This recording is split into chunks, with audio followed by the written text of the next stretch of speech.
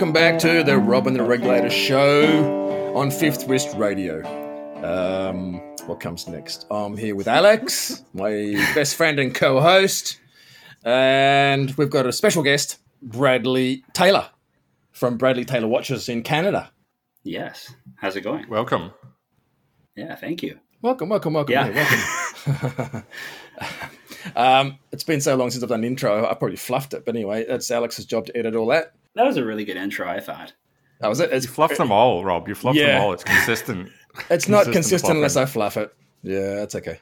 I've got to say, Bradley getting in touch after our last show was the quickest a watch brand has ever contacted me since I said that had some of their parts made in China. And you just got in slightly quicker. Did you say that? That's amazing. Yeah.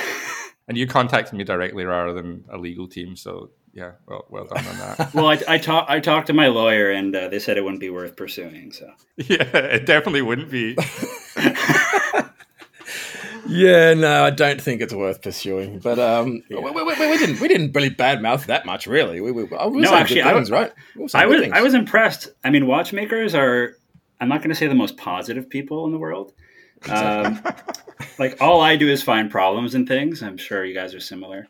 I was impressed how well I did with you guys. Now, obviously, we can get all your response basically. I guess most people listening to this would have listened to our last one, and yeah, your company, your name popped up, and we discussed it briefly. Well, we discussed it not at length, but a little bit, bits and pieces. But I'd like to get your story before we go into your actual current brand, your brand. I don't know whether Alex has got any other ideas, but just a bit of your background would be interesting. Sounds good. Yeah, for sure. Yeah. So I remember listening to your podcast a while ago, and I wasn't sure if it was you that mentioned about Henrik Corpella. Would have been Michael, probably. Yeah. Michael. Yeah. Sorry, it's been a while. I don't listen to his podcast anymore. So I studied under Henrik Corpella, who's an incredible watchmaker. He used to teach at Wo-Step Complications, and then he was disappointed with how things were going more towards what the manufacturers wanted and not what he thought would make good watchmakers. I first heard about his school, and I was in school for business, and I just took apart a Seiko Monster, and I fell in love with it. I couldn't believe anything could be that interesting and that tiny, and I loved working with my hands. My whole life, I've just been fixing things and taking apart everything I get my hands on. What year are we talking here, Bradley? Roughly.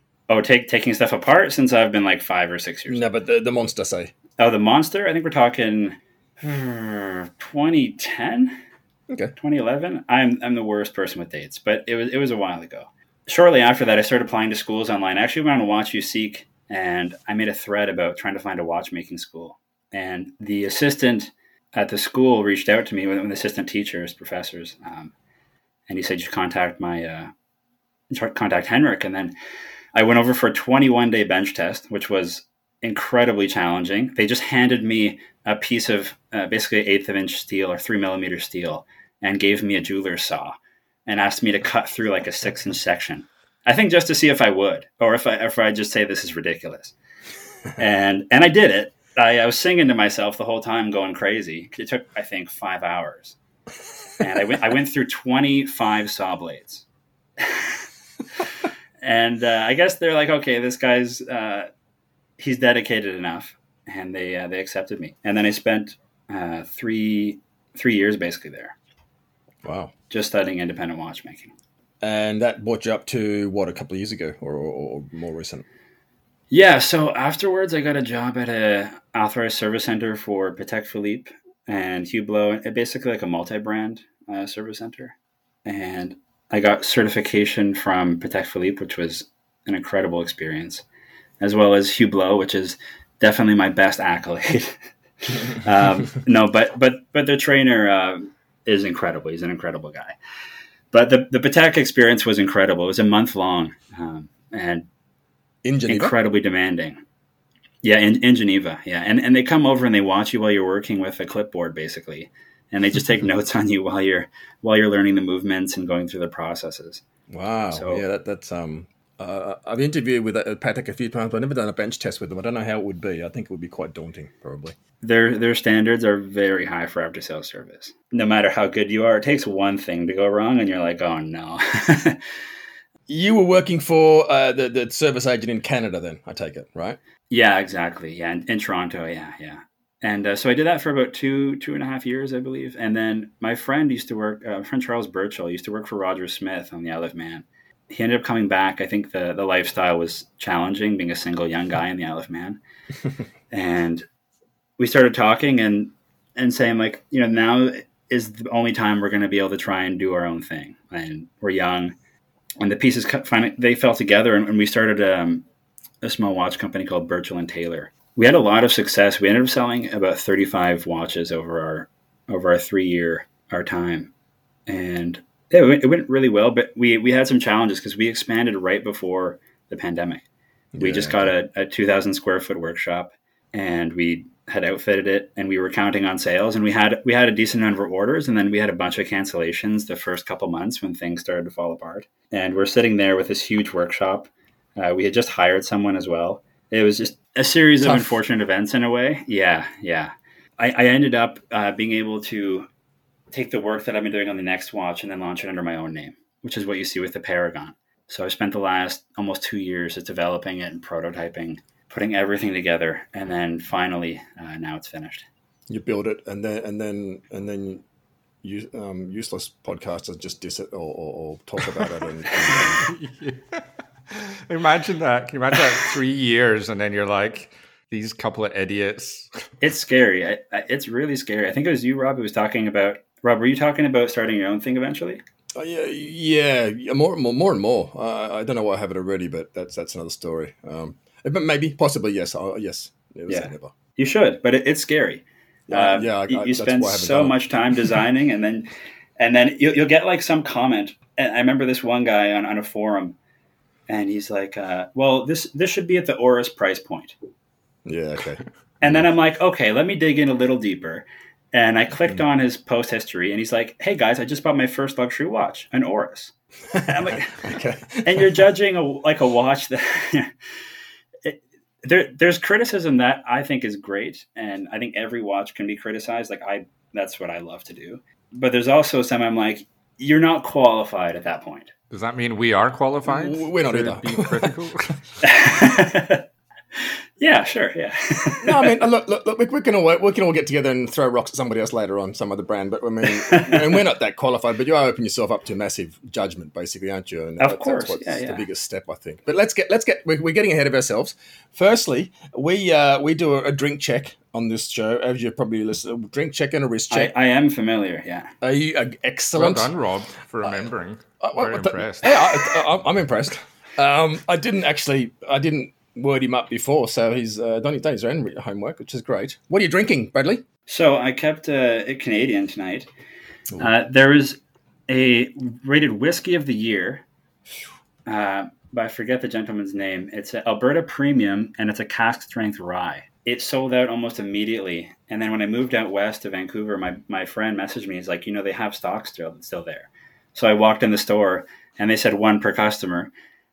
So I bought one, and then I changed my mask, and I went back in and bought another. So, and then you said someone else in to buy another one. Okay, yeah, fair enough. Yeah, actually, my girlfriend did go in after and buy me another one. Yeah.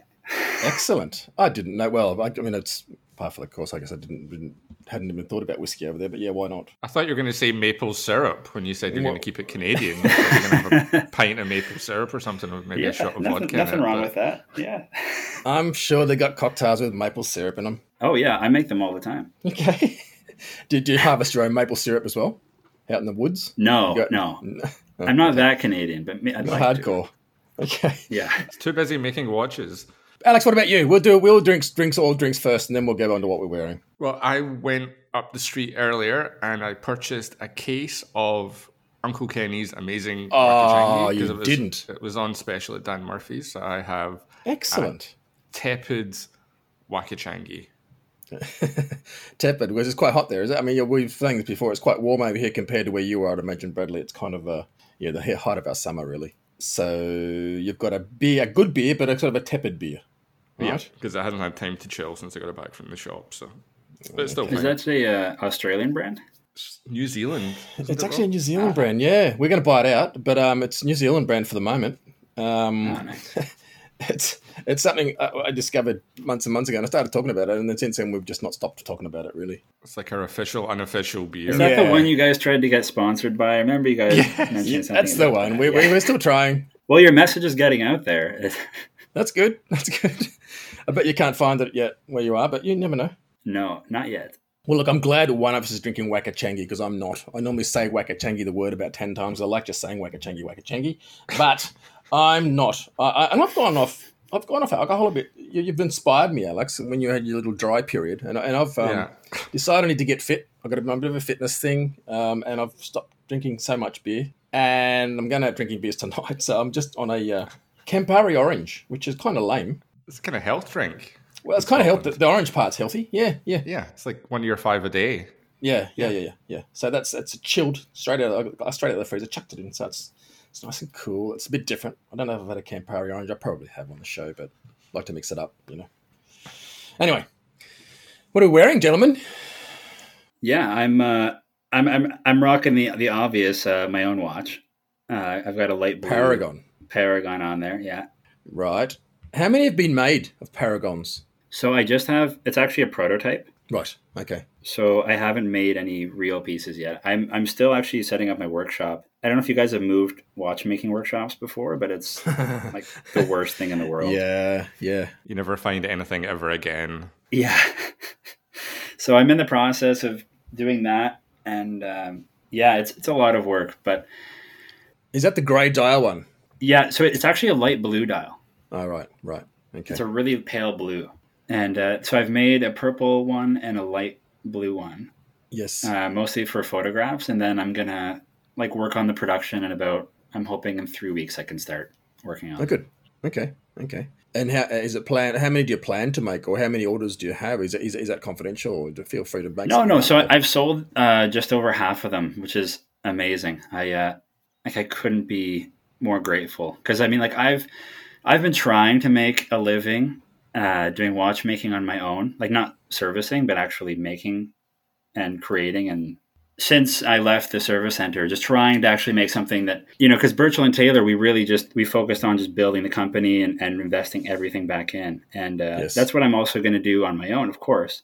But to have this much success right off the bat, I just made a couple posts on Instagram, and then I talked to a few journalists, and it's a lot of trust, right?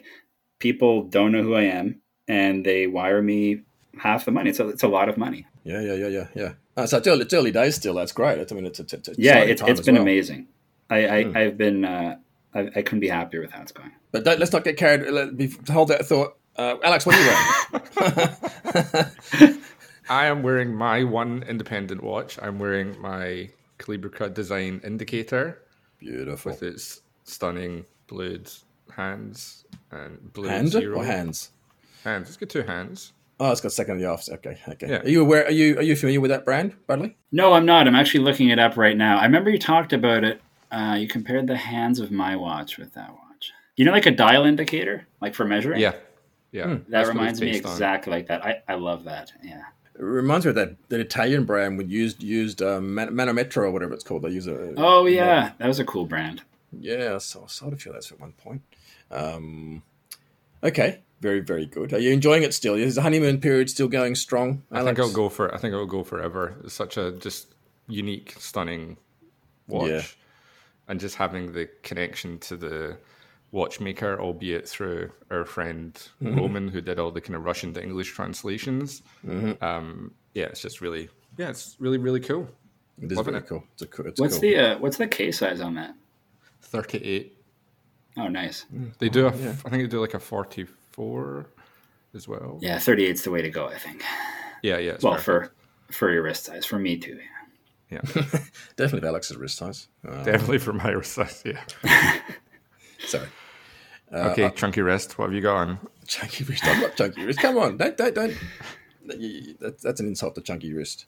I'm just wearing the Habring Jumping Seconds from Richard and Maria. Nice. It's a pilot watch, dark dial, matte dial. Beautiful. I haven't worn it for a while. I chucked another strap on it to try something else, and it's. I'm enjoying it again. It's been lost in one of my drawers for months, but it's I guess it's a It's a decent little independent brand. I like what they do. It's very basic, classic. I mean, well, yeah, classic as far as Pilot Watch goes. Yeah, I love Flying Seconds. Flying or okay, you call them jumping, flying, jumping, food like a foudroyant. No, it's not a foudroyant. No, this is a jumping, just to stop like dead seconds, basically. So it looks like a quartz. This one. Oh, okay. Yeah. Oh, I've seen that one. That one's really cool. Yeah. Yeah, it's cool. Sorry, I thought you were talking about like a Flying Seconds or food. Yeah, so that's my accent. Sorry. No. I like Flying Seconds too, but no, this is just a. Yeah, it's funny because it's based on the big old 750 movement, just because of the gear, just because of the barrel juice and the gear train, basic gear train, but it's no chrono, and people sort of it confuses I think people. they use the Valgrange movement on that. Yeah, possibly. I don't know. I mean, yeah. It's like the version without the chrono. It's a. Yeah, but as far as I'm aware, that with some of them, this is the early ones. They just had the 750 gear train, everything, the whole chrono movement, but just took out the chrono and replaced it. Put the dead seconds escapement in there, basically. So it's like the second escapement. It's kind of funky. Nice. It's a sleeper. People think it's a quartz. That's good. Anyway, so that's it. That's drinks and watches. Now we can go back to the real story.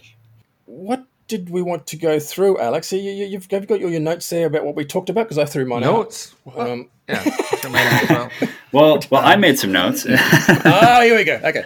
The only man's got notes. Let him go. No. You might ask us questions, then we're really in trouble. Yeah, I mean that's what's happening here, right? Yeah. I guess I would just like a kind of you to talk us through the kind of process of starting up your own brand, and I know you obviously had the thing previously with your friend, and this is an extension of that or a continuation of that.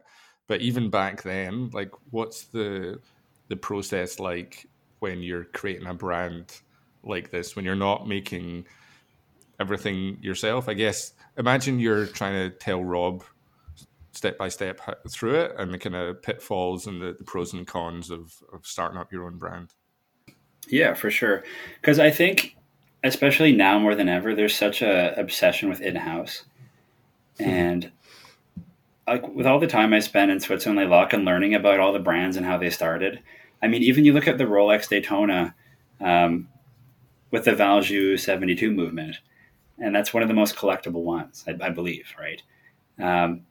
Like this tendency to obsess over everything made in-house, like it's definitely sexy, like to say you make every part of your watch. But there's also a mix that I found myself most attracted to, which was offering the absolute best quality and then not having to charge $50,000 for it. There's obviously priorities that I've made too. Like in my case, the hands and the dial, I think are the absolute best quality you can find anywhere.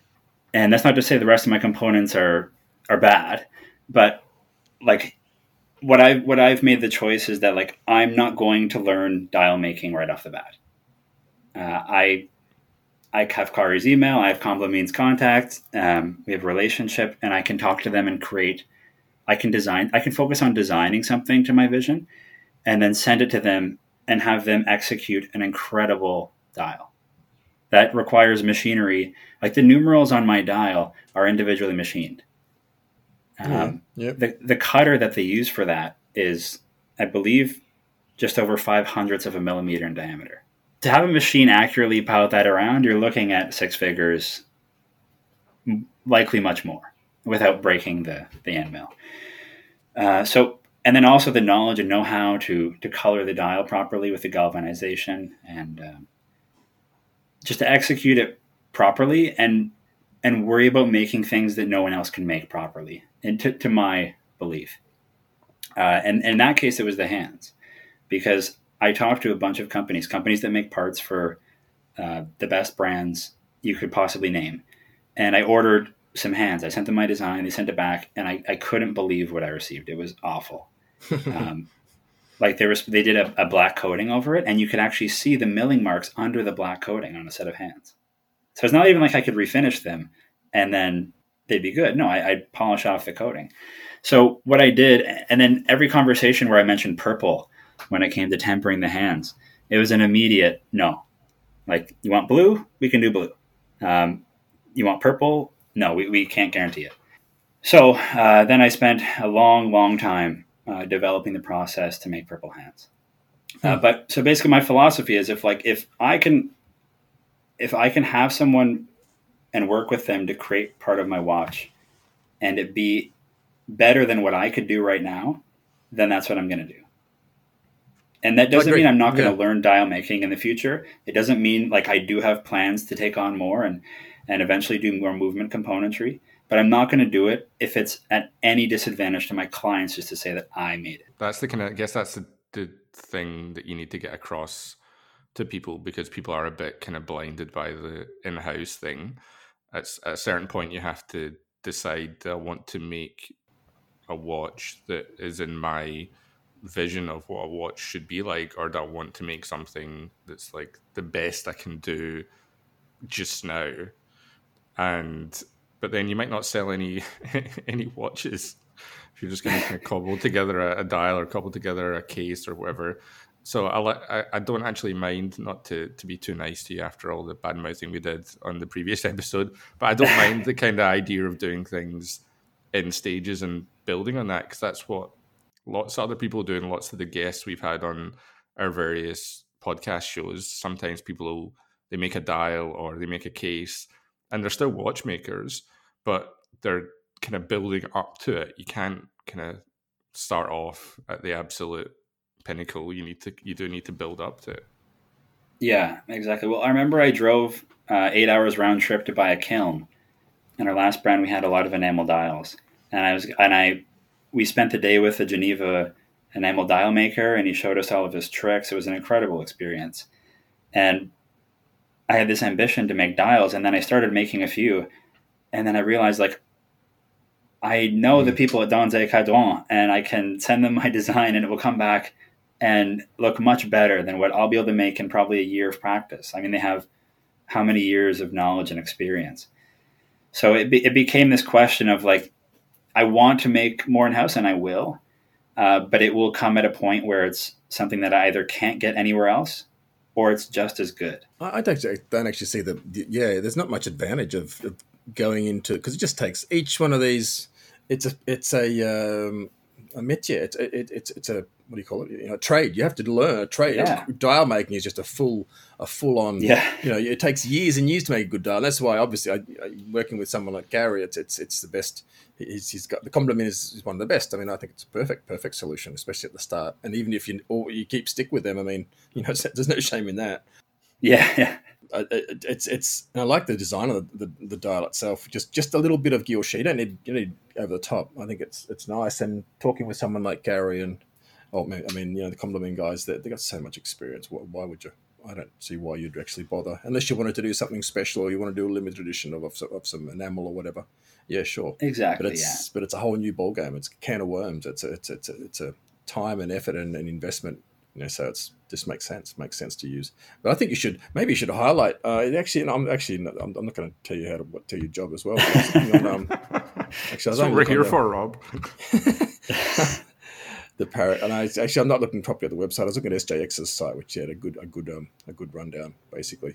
But you tell us more about that the numbers, the typographer, the Canadian guy you use, right? Yeah, so that was another case where I had sat down to design numerals. I consider myself like I think I can design a good watch. That's just my own opinion. And I was sitting there trying to come up with numerals, and I realized I have no experience doing any type. I have so many problems with the typography that I see in really expensive brands. Mm-hmm. And like, what if I found a typographer that was in Canada that could do an amazing job? And I did a bit of research, and I found this guy, Ian Brignell. And he's done a logo for so many huge corporations. You know, like the Paramount Pictures, like the movie company? Yeah, that beautiful script for Paramount? Mm. Yep. Yeah, he did that. And he's been designing letters since he was 13. And he has such an incredible talent. And he spent like 4 hours in our workshop just learning and like seeing the machines. And his dad kind of like was a hobby machinist. And he sent these back, and he said he took inspiration from like the traditional shapes of old pocket watches with all the cutouts. Yes. Like the one has that cutout on the top right. Mm-hmm. Mm-hmm. And it's just I got it and I was like, oh yeah, this is perfect. Like they're so cohesive. And this cool test he gave me when I'm looking at watch numerals is to pick like a random pair, whether it's the 2 and the 9, the 10 and the 3, and imagine them next to each other. And you have to be able to do that with every number, and looks like it has to look like it's in the same family. Mm.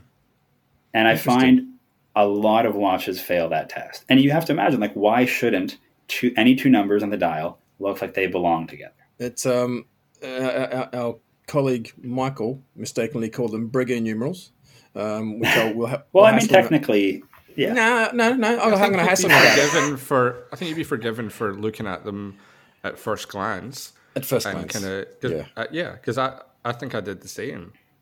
Yeah, but you're half. Oh, no, I know, half a watchmaker. I'm kidding. Michael, no, I just want to have something to hassle him about. But yeah, they're beautiful. Okay. I mean, they are nice. And you're right. It's got to be coherent. The thing I liked most about both Carey's models, when he did a bunch of Roman numerals he doesn't use anymore, which I really loved, and also Thomas Prescher cutting his own numerals. It's unbelievable. Yes, that is so nice. And you see them up close and how it's done, and so the details, with the wire cutting. So yeah, well done. That's good. That's and it's fair enough. I mean, getting a local type expert. I mean, that's a good solution, right? Oh yeah. So it was another case where I didn't want to insist on saying I made the numerals and they don't look as good, and I guarantee you they would not look as good. So that was a lot of the kind of the method or mode of operations behind the Paragon. It was just about delivering like every detail incredibly considered and finding the best people to do something, or if I can't find them to do it as I want, then I'll do it myself. So the hands are the only part that you make from scratch. That's right. Yeah, exactly. Yeah. And it takes how many hours per hand? If it's a good day or a good week, 20 hours a hand. Did you like my costing breakdown? Yeah. I mean, hey, if you charge per hour, it's pretty easy. You were saying it was a bargain by the end of it, weren't you, Rob? Yeah, I found that really funny when you circled around. Besides the movement value being quite off, I found it funny being like, oh, he might be making like 25%. I'm like, I do think there is the one criticism I'll give you guys is that I think there's a tendency to focus on like taking the components out of a watch and prescribing the value. And I think that works for like big brands. Like for big brands, that's the best thing you can do and be like, oh, this brand offers X for this. Why is this different? If there's no substantial reason, of course, I'm right there with you. But when it comes to like a smaller production piece, I need to make a living. And then some. There's like, that's all I'm trying to do. And if I did show you, as you guys requested my tax information, you'd see I'm not charging an arm and leg. And especially if you consider like the design work that goes into making 12 pieces. And I didn't do 12 pieces just to say like, oh, it's exclusive. It's mostly because I wanted to just focus on the next year on this model and then start to work on something else. I think you're right. And people aren't there in the moment when you're weeping because you've buggered up another hand. Yeah. And you realize you've got to start the whole 20-hour process all over again, or kind of fix whatever it is you've done wrong. But I agree as well about people should look at larger brands more and have that kind of breakdown and think about, what am I actually getting for this amount of money? But I think people can do that as well with independent watchmakers. Okay, Rob got slightly off or a lot off with the price of the movement. But I think once you have a breakdown, you're right.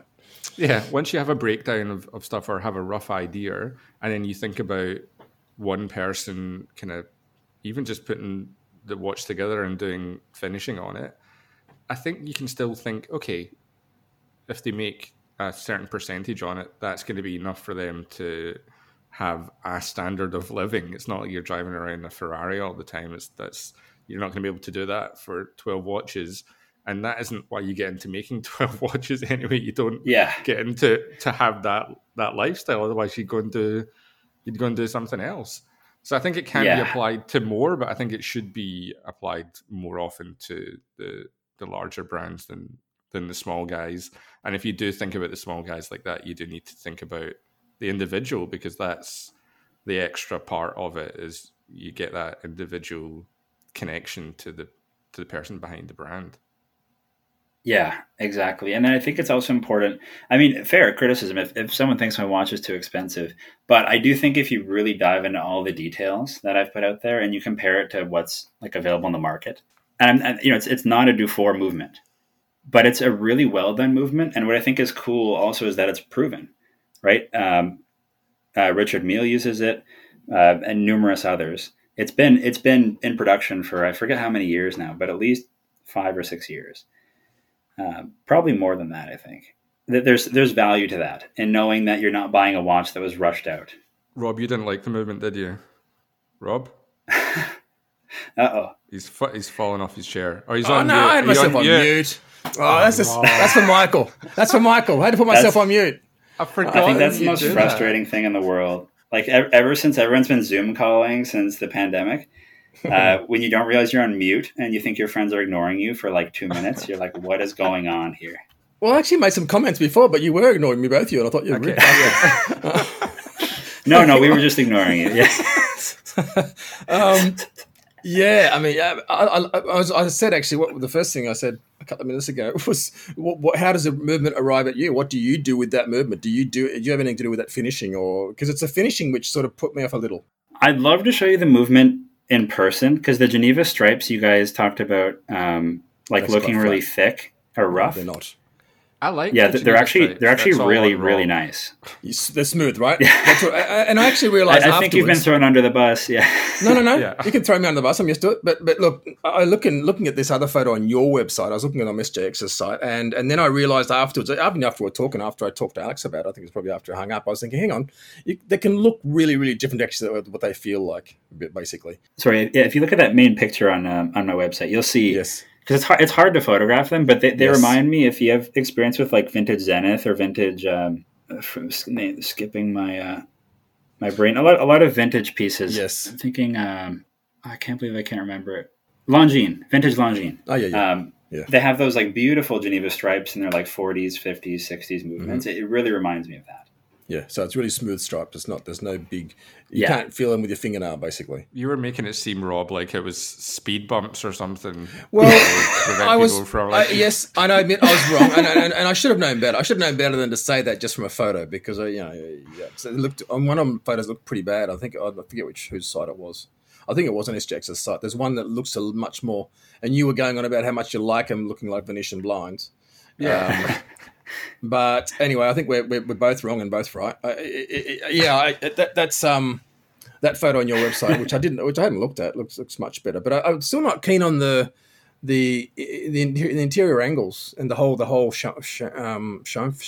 It kind of, maybe it's, again, you have to look at it and see it in the flesh, in the metal. But, I mean that's fair. If you don't like the shapes of the movement, that's all right. I like them a lot. I think they're really classical. Yes. And the interior angles are so well done. Like, they're not Dufour, they're not Kari. Yeah. But if you have you seen like the really close up picture of them? Yeah, there's a one on your website. Yes. Yeah. I think. Yeah. Let me. Because that one, the thickness of the chamfer at the angle. I'm getting into sort of diving down into details here, but at the actual angle itself is quite a bit thicker than the rest of it. Basically, you know what I mean? It's It sort of feathers in quite a bit, and which I'm not 100%. Yeah, I guess they're not do it differently. I guess I don't know. It's not that I'm no, but they're not the best. They're not the best. It's not the best anglage in the world. But if you actually look at where the corner meets, it's really, really consistent. Yeah, and that takes time. That takes a lot of time. No. Yeah. Yep. Yeah, but apart from that, I mean, do you get a little bit of rotor? What's a little bit of noise? A bit of sort of with that movement? Yeah. So the trick with that, my friend at Patek, there's the 240 movement, which is the micro rotor. Yep. And most watchmakers will put a tiny bit of 9010, which is a watch oil. Yeah. Just a tiny, tiny, tiny bit on the zirconium bearings, and it quiets it right down. Right. Okay. You're not supposed to oil zirconium by technical definition, but pretty much everyone does it. That's because I always thought it was a problem with my RM33s because it was it was all skeletonized, it was too light. but then I should have tried that basically. Yeah, if you No just one put told like me that. literally like an escapement oil amount, Yeah, like a yeah, really yeah. really Yes. tiny, Yeah, I and getcha. it'll probably cut the noise down by half. Brilliant. Okay. Nice. So, how did that come about? Getting Vorsche movements. You met people over there. Obviously, you talked to people in Vorsche. Why Yeah, Vorsche? yeah. Vaucher for me. So I think I was a strange customer for them because I wanted to buy one at the start, and they're like, no, but they sold me one as a deposit at a much higher price, and then I drove it back to my school and I took it apart. I rented a bench from them for a couple of weeks while I drove around Switzerland. And I took it all apart, and I was really impressed with how it was made. I mean, you have experience with the Richard Mille version, right? Yeah. Yeah. It's a well made movement. Yeah. And they do a lot of things right. And for me, it reflected. It was an option where I didn't have to make the movement or have like 10 unique movements made, which is incredibly expensive. Yes. Yes. And it runs really well. It just checked all the boxes. I'm kind of, to be honest, I'm kind of a bit jealous.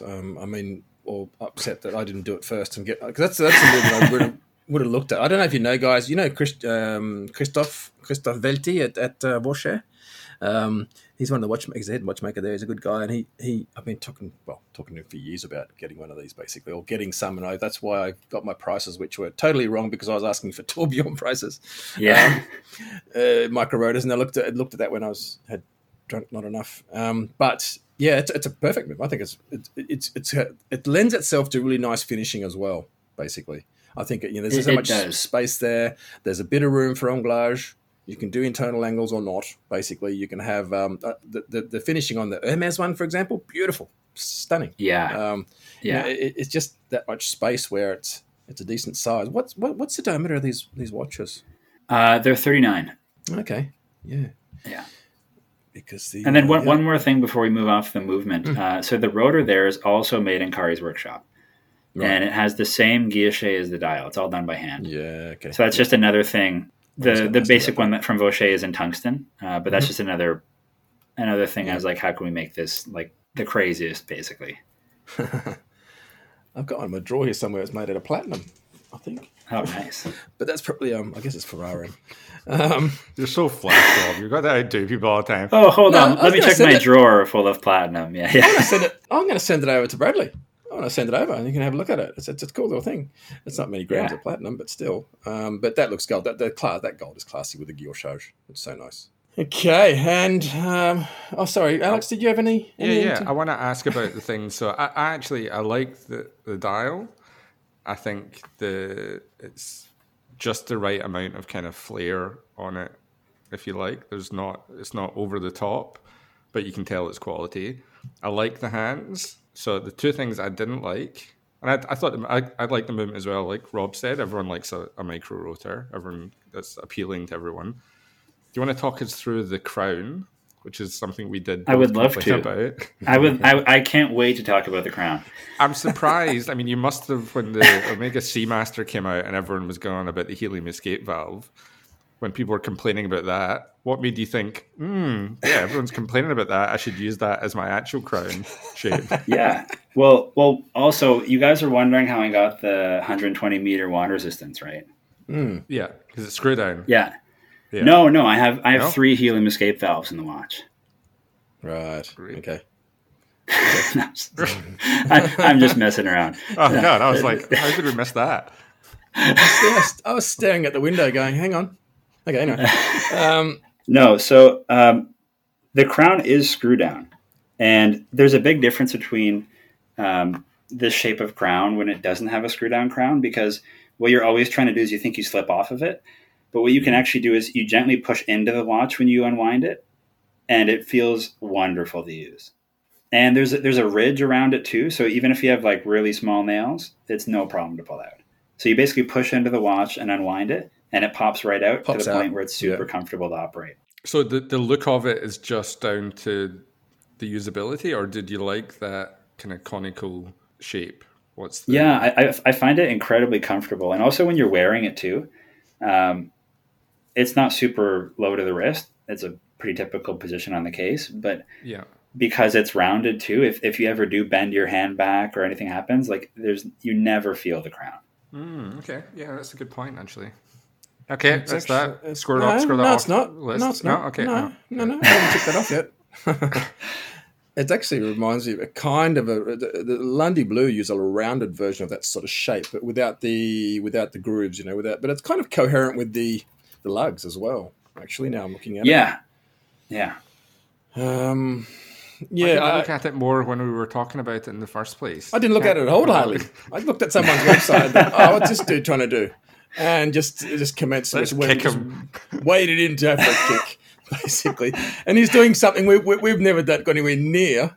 And we still got to punch on. That's the great thing about the internet. You just get out there, slag everyone off. Yeah. And then Keyboard then you get a warriors. message the next day and you're like, oh, God, you guys messaged me on Instagram.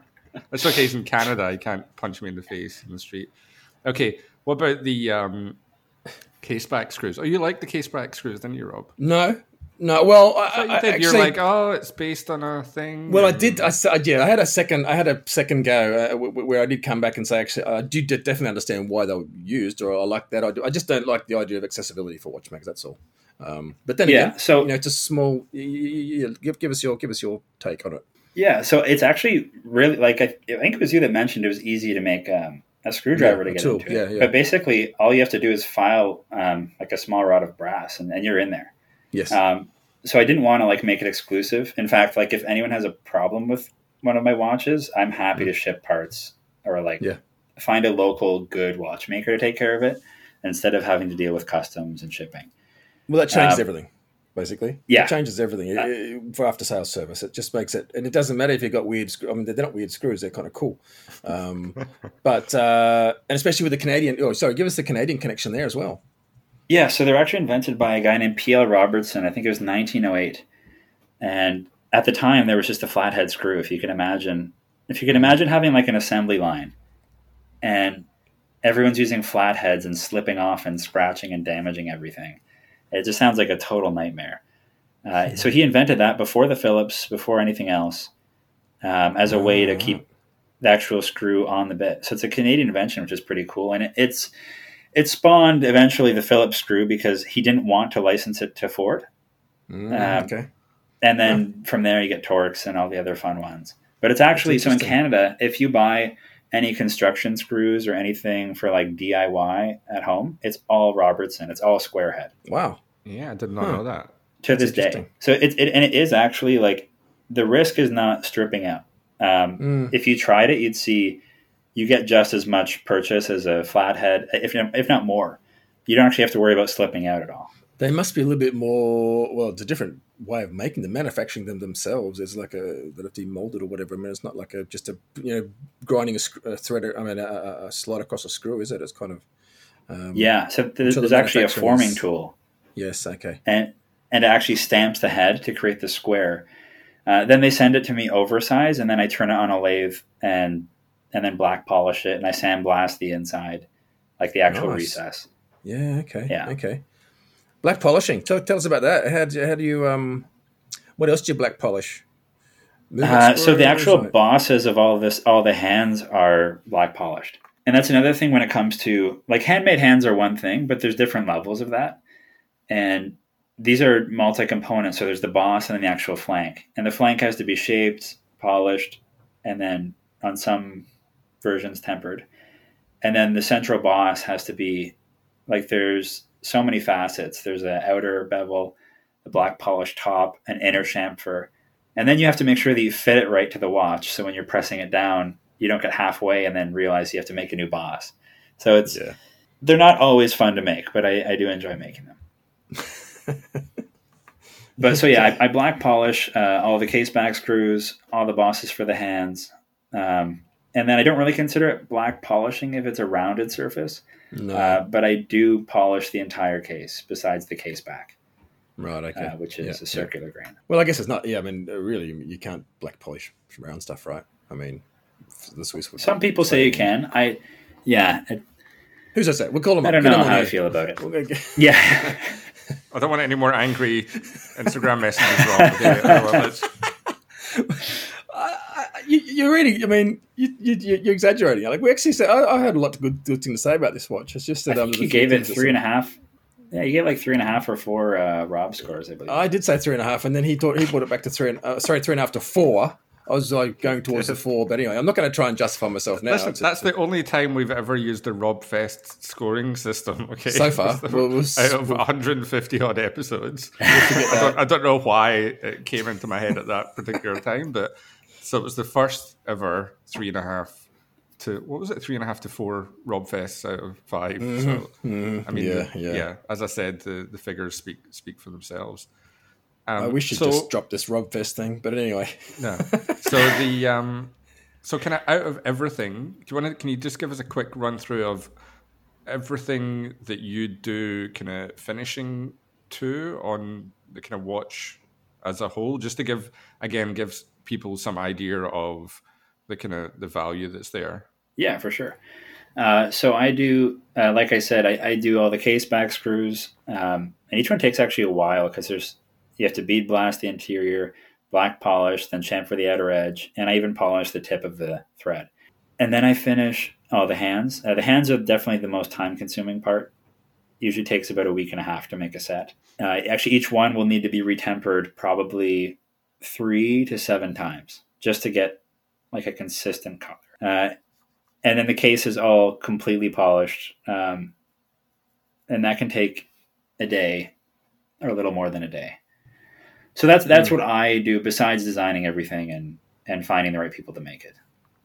And selling them and doing the Instagram stuff. And yeah. Terrible podcasts. So what would you say, this might be more of a difficult question, what would you say your watch is comparable to out there on the market that other people, because I guess when people haven't seen your watch in flesh, like it's sometimes difficult to kind of, because you never really know with a watch until you hold it in your hand. You can't really sense the quality and stuff in it. So are there any watches out there that you think, okay, this is the kind of standard that I'm building a watch to, that other people listeners would be able to connect it to? It's a hard question, because I've had some clients who are kind of considering, I don't know if you're familiar with Kikuchi Nakagawa. It's 2 Japanese watchmakers make some really interesting stuff there. It's challenging though, because if you just take the qualifiers of an engine turned dial or guilloche dial with applied numerals and then handmade hands, what are your options? Yeah, true. Yeah. Like there's nothing in this price point that I'm aware of. I guess and some of them are still using third-party movements. So sorry? I was just going to say it was an even more difficult question than I thought it was going to be. So good job, Alex. No, it's true. You don't have that much. For me, I keep coming back to the dial is with the little sub dial like that, and just I like how I'm a bit over all full guilloche dials, and that's why I like that little bit around the edge. It's just with the railway track, it's perfect. I think it's just a nice little. It's a nice. That's what I was saying. Like it's just the right amount of flair on it. It's just it kind of catches your eye, and you're like, oh, there's something different than others. That's a ring right on top of the dial. Yeah. Well, thank you guys. I do appreciate it. So it's a ring. The dial's actually 3 components without the numerals. Yes. Okay. Yeah. So and then it's all joined together, because to guilloche you have to take that separate piece out and just do the actual turning on it, and then you have to color it and then coat it. So I've never seen a dial, because guilloche is obviously very expensive, just used as kind of like a border. And I thought it'd be kind of cool to just use it almost like a chapter ring or a border and put the most expensive element of the dial there. So that's where the idea came from. Yeah, okay. I've got one more question, I think, and then I'll probably have another question. But are there any things that customers, if they're going to buy a watch, do you do any kind of modification or customization that people can say? I know they've got the choice of kind of colors, and they can have the hands blued or not or purpled. But is there anything else that you do or you can do for people, for these kind of all these 12 Canadian millionaires who come and ask you for specific things? Is there anything else that you can do to kind of Well, to meet their actually, needs? so none of the people that have put deposits down are Canadian. Oh, really? Oh, Yeah, Like, is that a mostly theory? mostly U.S. and Asia. I wonder what happened to those 12 Canadians. That's what a- I don't know. Yeah, But when you say Asia, I mean, if Japanese start buying, I mean, that's for me, it's the highest accolade really of a watch. If the Japanese love me it. too. Yeah, I yeah. mean- And I try not to disclose too much about, but there is No. definitely a Yeah. Japanese client on there, Brilliant, well done. Okay, which I take as a great compliment. Yeah. yeah, that's up there. Okay, so Um, but have you tried? Sorry, what was the other question there? What was the question? Good question. Is there anything you can modify for people? If people say, I want a different shade of dial that you don't already do, or I want, like, what is there anything else you can change up for people, or have you had anyone ask to change things up? Yeah. So I'm happy to do any color in the book. I still have some people deciding, but I might be doing a green one, which would be really cool. I'll make any color people want. The only thing that I ask for is that legibility is maintained to some degree. So with that, like if you want a dark dial, I'm not really on board to do purple hands because I think the primary purpose of any watch should be legibility, and that's all that I try and maintain. But besides from that, I mean, to be fair, there's a lot of cool watches that you can't read very well. So I don't know what I'm talking about. But yeah, they can pick the hand color, a hand temper, color of the dial. I'll entertain like custom guilloche patterns if that's of interest. But you're not going to And change other things like along want those lines, like I'm very happy to do that. You need to keep the DNA though, right? I mean, it's okay. It's only a first model, but when going forward, and I imagine would want to keep certain aspects, to identify the watch, basically. Yeah, exactly. Yeah. What about different case materials, or is that kind of? Yeah, I've had that asked a couple of times. It's just stainless steel for now. Part of the vision of the Paragon was like I would go away to a friend's cottage or go away for a weekend, and then I'd be worried about my watch the whole time. I'd worry about getting it wet. I'd worry about, you can't change leaving it anywhere. But the only reason I would leave it somewhere is because I didn't want to get it wet or get it damaged. And that's why I do really love stainless steel as a case material. Like I don't have to worry about it all day. I've worn gold cases before, and just looking at them scratches them. And that's not to say like I won't do something in gold or precious metals in the future, but the cost of making just one or two cases, I mean, the cost of making 12 cases is already really high. Yeah. But to make one or two is really, really expensive. Okay. And last question.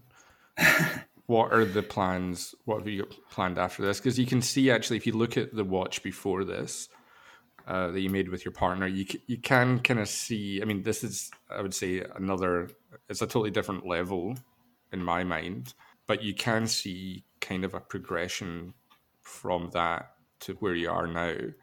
So what are the plans in the future just to continue on with this, or do you have other ideas that you can share with us? Yeah. And thank you. I think there's no book on how to, start a small watch company, or the first watch I designed, like the actual reference one, I think is really cool, but it's very one dimensional. The hands are flat, the dial's flat. And that's because I designed it with this perspective head on, looking at it and not considering that you view a watch at all angles. And then that development took place. And then the Paragon is really about, it's about the next kind of evolution of that design. The next steps, I haven't completely nailed down, but I do want to start modifying movement components. And then, I don't know. It's still uncertain, but it's what I'm brainstorming quite a bit now. I guess the good thing about doing your own thing is that you're in charge of your own destiny, right? That's the incredibly intoxicating thought Yeah. for a lot of people to, you just get to do, I mean, you have to make things ideally that people want to buy. And I think I can understand now why you listened to our last podcast and you weren't too offended and you were happy to come on here and have a chat with us. Because when you're talking about the previous watch and now this one, and watches are viewed from all angles, and the last one, what do you say, it was more kind of two-dimensional? Yeah, I exactly. totally agree. So for you to be able to look at that and see that and then know that that's something you have to work on for this one, it's a very exciting prospect to see what's going to come after this one, if that makes sense. Yeah. No, you're dead on. It's about like improvement, right? It's about like there's a lot of creativity at the start of the design process, but the final part is just like adjusting things very slowly, and it's a process of making sure everything's balanced and everything looks right together. Yeah, it's all about evolution. Rob, have you got any other questions? Sorry, guys. I was actually just sort of offline there for a second. I was FedEx calling about something, and I was kind of listening with one ear, so I do apologise. I missed. Was it your good ear, though? Or your bad ear? No, that's the problem. I missed 5 minutes of the conversation. I do apologise. No. What was the question? My question was, do you have any other questions? No, not really. I was curious whether Bradley had tried different hands or just experimented with different Breguet style hands or whatever. Like I like Carrie's modern version of a Breguet hand, basically. But then there's a lot of work in them, obviously. But are you sticking with the design you have, basically? Yeah. For now, for sure. I'm really happy with it. I think that's a super subjective thing. Like I could find lots of people who hate Kari's hands. I love them. Yep. But I think that's also part of design that I've recognized as well, is that my first work, I designed it and 99% of people liked it. Yeah. They were like, oh, this is cool. Like everything looks right. But doesn't mean someone supports you and buys it. Yeah. Exactly. Like I'd rather have 95% of people hate my watch and 5% of people love it, because the 5% of people will buy one. Yeah. It's like our podcast, Rob. Yeah. 5% of people will buy. No, 2% of people might listen for a few minutes. Everyone else hates our guts. Yeah. I like the hands. The hands are great. They're my second favorite hands, other than the ones I've got on my wrist just now. I think the hands are. I wouldn't change anything about the hands. They're kind of strong, and there's a kind of they're slightly delicate as well, and they're different from other things, but they're not too crazy. So I really like the hands. I wouldn't, and I can't think of other hands that would look. I guess you don't know, right? But I couldn't imagine other hands on it now. No, when you've seen it like that. Yeah, thank you. I mean, that's the test that they work. But I can't tell you how much work it is to like design a pair of hands that don't look like somebody else's. Yeah, true. But also look good, whether you think they look good or not. But for me, they do, and like that's the amount of hours that go into that. It's just, it's a lot. Just you might have talked about this already, but the case with those lugs and stuff, I guess that's inspired by vintage watches, right? Or how did you come around to that design for the lugs? Yeah, I just wanted to add more feature, and I find lugs are often very simple, and they can look really nice, but I looked at the lugs as a place to also express the DNA of the watch instead of just being, connection for the strap. Mm-hmm. And for me, that was adding that kind of like scallop section. And what the scallop also does is it kind of cuts the weight of the lugs in half. So if you look head on at the watch, if you look at just the intersection, it looks like the regular lugs of a watch. And then if you see the scallop part, depending on the different light, so it creates this really dynamic effect when you're wearing it, which is really nice. Can you say whether is the case made locally? Whereabouts is that like a steel case? Is it made in Switzerland? No. You're close. I can't. The one thing I can't talk about is my case maker. Okay. Because there's some technology that we're working on. Sure. Okay. So it's basically intrigue. European at least. Yes. Nice. Oh nice. Yeah. One thing I forgot to touch on was the strap. Oh yeah. You guys mentioned it. You guys mentioned it was like an asbestos strap. That's only because Rob sells asbestos straps. That's Trust what me, we always. it's nothing to do with your straps. It's not. It's not. No. So it is asbestos. In Canada, we use it for everything. Brilliant. No, so it's actually just like a really cheap. It's our environmental goals, So the strap is garbage. Actually, it's just a really cheap crocodile print strap. I realized I had nothing in 20 millimeters. Right. So okay. Yeah, you're spot on to say the strap doesn't look good. I'm still trying to find. We got something right, Rob. We got something right. We were right. Yes. Vindication. Okay. Maybe. But will you have it? Will you have a croco strap? I don't like croco straps, but that's just me. Very classic, and it's. I just don't like the whole CITES headwork. I'm not big on CITES either. I don't mind alligator. But I'm going to definitely offer, so everyone gets to select the strap they want to. So I'm offering, one of the straps that comes with will be a water resistant one. Interesting. And Hirsch makes the best water resistant straps. They have 100-meter water resistance for alligator or other leather. 100-meter water resistance? Yeah. Okay. That sounds like it. Yeah, okay. Yeah, but your watch the other one resistant to 120 meters. So what happens that final 20 meters when people are diving? Well, the warranty only goes down to 100 meters. Once you go past 100, then you're in trouble. Yeah, don't call us. Yeah. I hope. I don't hope. I actually have a diving friend who's going to take one down. I just think it'd be funny, not to do like some cool advertising and be like, yeah, our watches are hardcore. Yeah.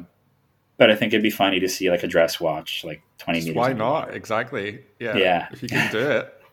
Yeah, I love that idea. And then the other strap is just going to be something with like an artisanal maker. I'm still talking to a few, but I think it's like when you work for a company in service, like you're like, wow, this company's amazing. And then you start servicing their watches and you're like, oh no.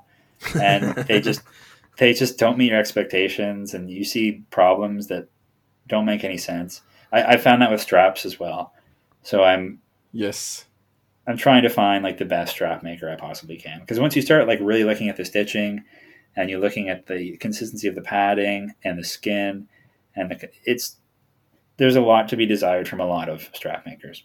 Is there? Is it an option to source Canadian leather and send it to a strap maker? That's what I'd be doing. There is a special strap that will come out, or caribou or something like that. That is very, very Canadian. Okay. Maple syrup strap. Okay. Yeah. Fossilized maple syrup. Yeah. I like the way you're thinking. Cool. God. I think you should be very proud of what you've done. And I did say, I think when we were talking about it in the last episode, and Rob was saying, "Oh, I would have done this differently, and I would have done that differently." Oh, did you not say that? Did I say that? You did say that. And I said, well, I think he's made the watch that he wants to make, which is what everyone would want to do. Rob wants to do it. I'd love to do it. Michael would love to do it. Everyone I know who's into watches would want to make a watch in their vision.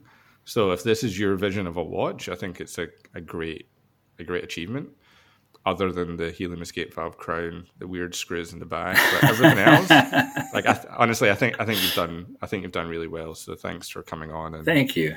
No, and I appreciate you guys talking about me in the first place. It's we like to plug the small guys, Yeah, exactly. As well, and especially if you can take some shit, which you obviously can. Oh yeah, like you're okay in our book, that's for sure. And we do tend to focus more because I guess the big guys get so much airplay and airtime because they have the money behind it. So we tend to, even though you have to talk about them sometimes, I guess we prefer to give some love to the kind of the smaller people who don't have that kind of big marketing budget behind them, but who you can have actual more access to rather than speaking to a CEO who doesn't really have anything to do with it, or somebody from the marketing department who doesn't know how to wind a watch.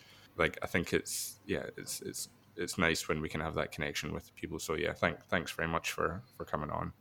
No, of course. And I applaud you guys for doing what you're doing too. I mean, I was listening to Fifth Wrist. Like I said, I don't listen to as many podcasts anymore, but a long time ago. And there's not a lot of watch content out there that I feel is very genuine. There's a lot of people doing going for us. Yeah. Yeah. And there's a lot of good stuff out there, but there's also there's a lot of challenges in watch journalism. And I understand why companies, they do sponsorships and take funding, but at the same time it's challenging, right? It's still easier to do than what you're doing, I think. So I think we've got the easy part of the job so far. Just perhaps, yeah. No one does. Oh yeah, no one does what I'm doing for money. This would have been the stupidest decision. Going to watchmaking school in first place. Yeah. I spent so much money. I spent as much on my education as my girlfriend did, and she's a lawyer. Let's just say we make very different salaries. Girlfriend choice, so that's good. Yeah, you should be. It's like Rob with his Swiss banker wife. You guys. Have, nice. Got it. You guys have made a good choice. It's the George Daniels method, right? You have to find a wealthy woman. Yeah. She wasn't wealthy for very long after I met mine. Anyway. You want to do some? Yeah. I was just going to say, do you want to do some Instagram recommendations? If we must. Yeah, okay. Yeah. Bradley, are you aware of our Instagram recommendations? I am. You brought along a drink, so you've kind of. I did, yeah. There. I wish bringing a drink to other places made me look prepared, but that's not the case. Yeah, so initially, my first idea was to say, spend 5 minutes off Instagram and just close your eyes, because I spend way too much time on there, especially with pandemic and all this crap. But I was going to shout out my watchmaking school, because they post some cool stuff. If you're into I assume if you're listening to this podcast, you're probably pretty deep into the watchmaking world and independent watchmaking. They post a lot of cool stuff they do, and the students have access to about $1 million in machinery. It's called KHWCC, and then it's _official. But if you just look up KHWCC, do we not all follow that one already, Alex? I think, right? Yeah, that's Henrik. I don't want to make you feel bad, but everyone, we follow that already, I think, right? Everybody. Yeah. Have you got another one? We'll still take that one if anyone hasn't followed KHWCC _official, right? Yep. Yeah, that's the one. Have you got another one that maybe people haven't? Because I think we're all over Henrik's school. Yeah. Because Michael bangs on about it all the time. That's your Instagram friend. It's your only Instagram friend. I know. Don't make him. Alex does this all the time. He makes you feel bad. He just hammers on about it and thinking, and I just can't. Just you, Rob. I can't, because I bang on about it all the time with you, so I can't have a guest on and not have a go at Bradley about it. So. Okay. Okay, Rob will take one for the team now and redeem you through his excellent choice. Who have you got, Rob? Bradley, do people actually ever call you Brad? I should ask this at the start of the podcast, really. Is it all good? So, I'm used to going by Brad. I accept both. I thought Bradley looked way better on the dial. I think it's just more sophisticated or something. Definitely. Yeah. And also it matches but the weight of Bradley and Taylor work well together. Yes. Okay. What about BT? Does anyone call you BT? No, but you can if you want. That's okay. I'll respond to it. Yeah. I'm really keen to see one of these in the flesh. Anyway, sorry. I will propose. What have I got for Instagram? Have we already followed Time Peace Love? Does that sound familiar, Alex? Yeah, very. Bugger. Okay. Well, follow me again. I'm just going for all ones we've already followed before. Well, I can do it. Weren't you giving me shit for not having a good one? Is that exactly? But this is Rob's 50th episode or something, so you should have his. That's what we've done. Now. We need actually. Just speaking of that, we need the episode numbers next to them, so we know how many episodes we've done. You go with yours, and I'll find another one. Okay. So I'm going to go for night _watch _2111, and it's a guy called Dave. He's actually a member of our Slack community. Dave, yeah, he's done a few reviews. I don't think they've been published on the site yet, but I think he's got a couple in the tank.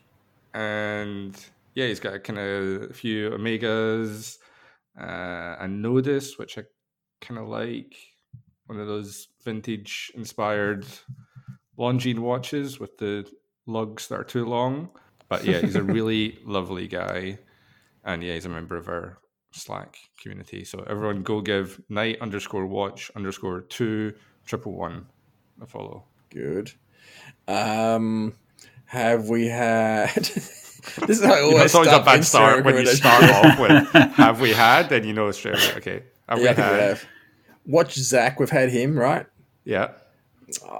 There's just too many. You know what? I don't care. I don't care anymore. Okay. Good job, Rob. Yeah, well great done. job. Thank you. Give me a big pat on the back. Yeah, I don't like the algorithm that keeps changing. It sucks. This isn't a therapy session, Rob. I just asked for an Instagram recommendation. It's fine. Okay. let's wrap things up before Rob gets too upset. How does that make you feel, Rob? Yeah, don't he tells us all the time? I'm going to go on mute. Thank you, BT, for coming on. Much. It was my pleasure. Yeah, thank you guys for having me on. Hope to have you on again in the future when you're on to your next thing, or maybe next time we say something offensive about one of your watches. Just definitely come on always here. Yeah, if you want to invite me on, just say something bad about one of my watches, and then I'll message you the next day. Yeah. We're gonna find something else bad now. Who was it again that passed on the information to you? Talking about you? On Instagram, I could give him a shout out. He's a nice guy. Yeah. DM Tiffany. That's mine. Hang on, mine. DM Tiffany. That's mine. DM Tiffany timepieces. I actually started following him, and I think we've got him already. If we're not, because he was on one of the episodes anyway. But now we know that he tells on us and snitches, so he's blackballed. He was very polite, actually. Yeah, but you should blackball him anyway. But he was very polite. He's just like, you should give this a listen. They're talking about your watch. I'm like, all right. What a terrible thing to pass on that information when people weren't entirely pleasant about your thing. It's like saying, I saw your wife hanging about with some guy outside the supermarket the other day. You might want to check into that or something. So, okay, he's scrubbed. And just while we're there, before we move on, I'd just like to why I said the wrong price was I was just to explain to the listeners, I was looking at tourbillon prices, which are about 6 times more expensive than their standard non-tourbillon time and hour minute time. Not six. They're quite a bit. 4, but it's more like 3 or 4. Oh, okay. Well, they're more expensive than I thought. Then, okay. Yeah. Well, especially the one that I have is recently designed by a really awesome Japanese designer. I can't recall his name, but it's the one with the internal corners and the kind of more classical shapes that just don't do it for you, Well, no, I could just send me a raw one and I'll do a better bridge for you. That's all. That's okay. I can. All right. Yeah. Okay. Can I send you 12? Yep. Everything can be discussed. This is why you haven't made your own watch yet, Rob. I know. Well, I was going to say, you guys, if you guys thought you were, it was hard for me to listen to, and it wasn't at all. Seriously, it was. I'm just happy you guys were talking about it.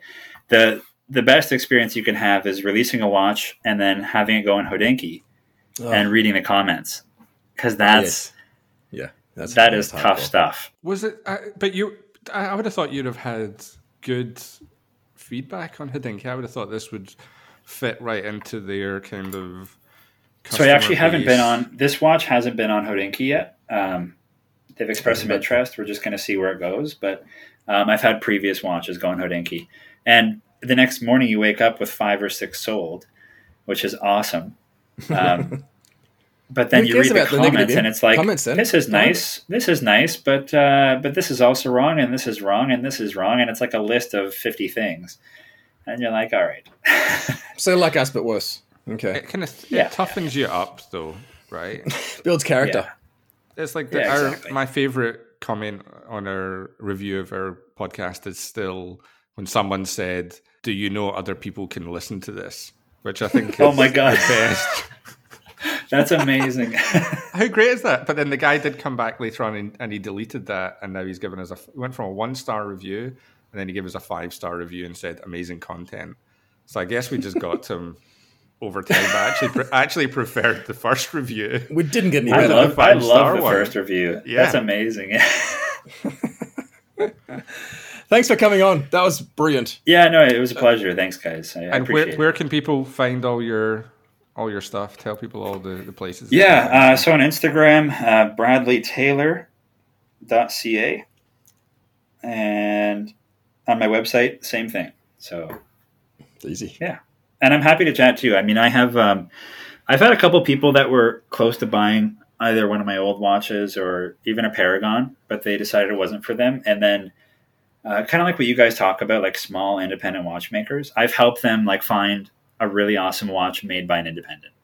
Right. Because this is all that I believe in too. I think a lot of the big manufacturers can offer some cool stuff, but if you want like real value in watchmaking, it's with the small guys. Yeah, of course. Yeah. What's next? When are you going back to Switzerland? Nothing's for a while. I mean, it's kind of all. Yeah, I would have been back last year, but Yeah, same. yeah, I don't know. I hope soon.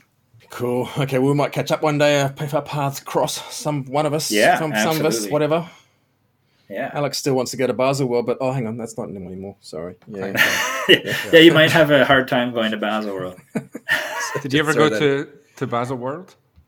Yeah, I went 3 years in a row when I was in school. Damn, yeah. Cool. From 2012 to 2015, and I watched the decline. Yeah, Good. Okay. I the first year I went, it was pretty cool. I spent most of my time with like AHCI, kind of asking questions and bugging them, and being like, "I'm a watchmaking student," and just kind of bubbling around. And the next year, it became less exciting, and then the independent section was smaller. And then there was my people I talked to that have been going for like 30 or 40 years said it used to just be a place you go to meet everybody globally in the watch industry. And it's like you go to bars, have a lot of fun. It's more casual. You get to see everything. Whereas when I was going, it was like, well, what I did is I pretended to have a watch blog. So I photoshopped my name under a heading so I could get a press pass. So I got a press pass at Baselworld, and then I was able to skip all the lines and see all the watches. And I didn't have to pay to get in because I didn't have a lot of money in school. So I saved the 60 franc entrance fee, and then I got to see the Jacques Drouot bird watch. The guy brings out 6 of the bird watches. They're so cool. If anyone listening hasn't seen that YouTube video, this will be my Instagram recommendation, which is not Instagram. A YouTube one. Yeah, excellent. Yeah. Go to YouTube and search Jacques Drouot if you can spell that. If not, just put in like DROZ and then birdwatch. I show that to everyone who doesn't understand why watch can cost more than $1,000, and then they're like, "Wow, okay, they get it." But what's the water resistance on it? It's not much, is it? Not 120 I meters. don't think so. No. I always refer to it as the Angry Bird minute repeater, just to the Jacques Drouot brand manager at work, which it seems to do the trick. But not that any of the brand managers speak to me at work, but he's definitely high on the list of Fifth Wrist haters. It is a very cool. I know the video you're talking about, and there's a kind of I can't remember what Jacques Drouot video it is, but there's one where person's painting, and they're using their thumbnail as like a color palette. And they've got like a brush with 2 fibers or something on it. One hair. 5 cut, Oh, 5 yeah, colors. I've seen that. And it's just like I remember watching that before I went for my interview with Daniel Wellington, and I was like, I was blown away. I was like, I'm probably going to be working on this next week. This is amazing. But it is. I think that's a great thing to show people who could question how a watch can cost more than $1,000, because it's not even art at that point. It's high art and crazy mechanics and everything kind of thrown into one. Oh yeah, absolutely. And I remember speaking of Daniel Wellington, my friend graduated from our watchmaking school, and then he had a friend be like, "Oh, you could work for Gucci," and I was like, "Oh no, that's not what you want to hear." Oh dear. Yeah. Okay. What do you got to say now, Alex?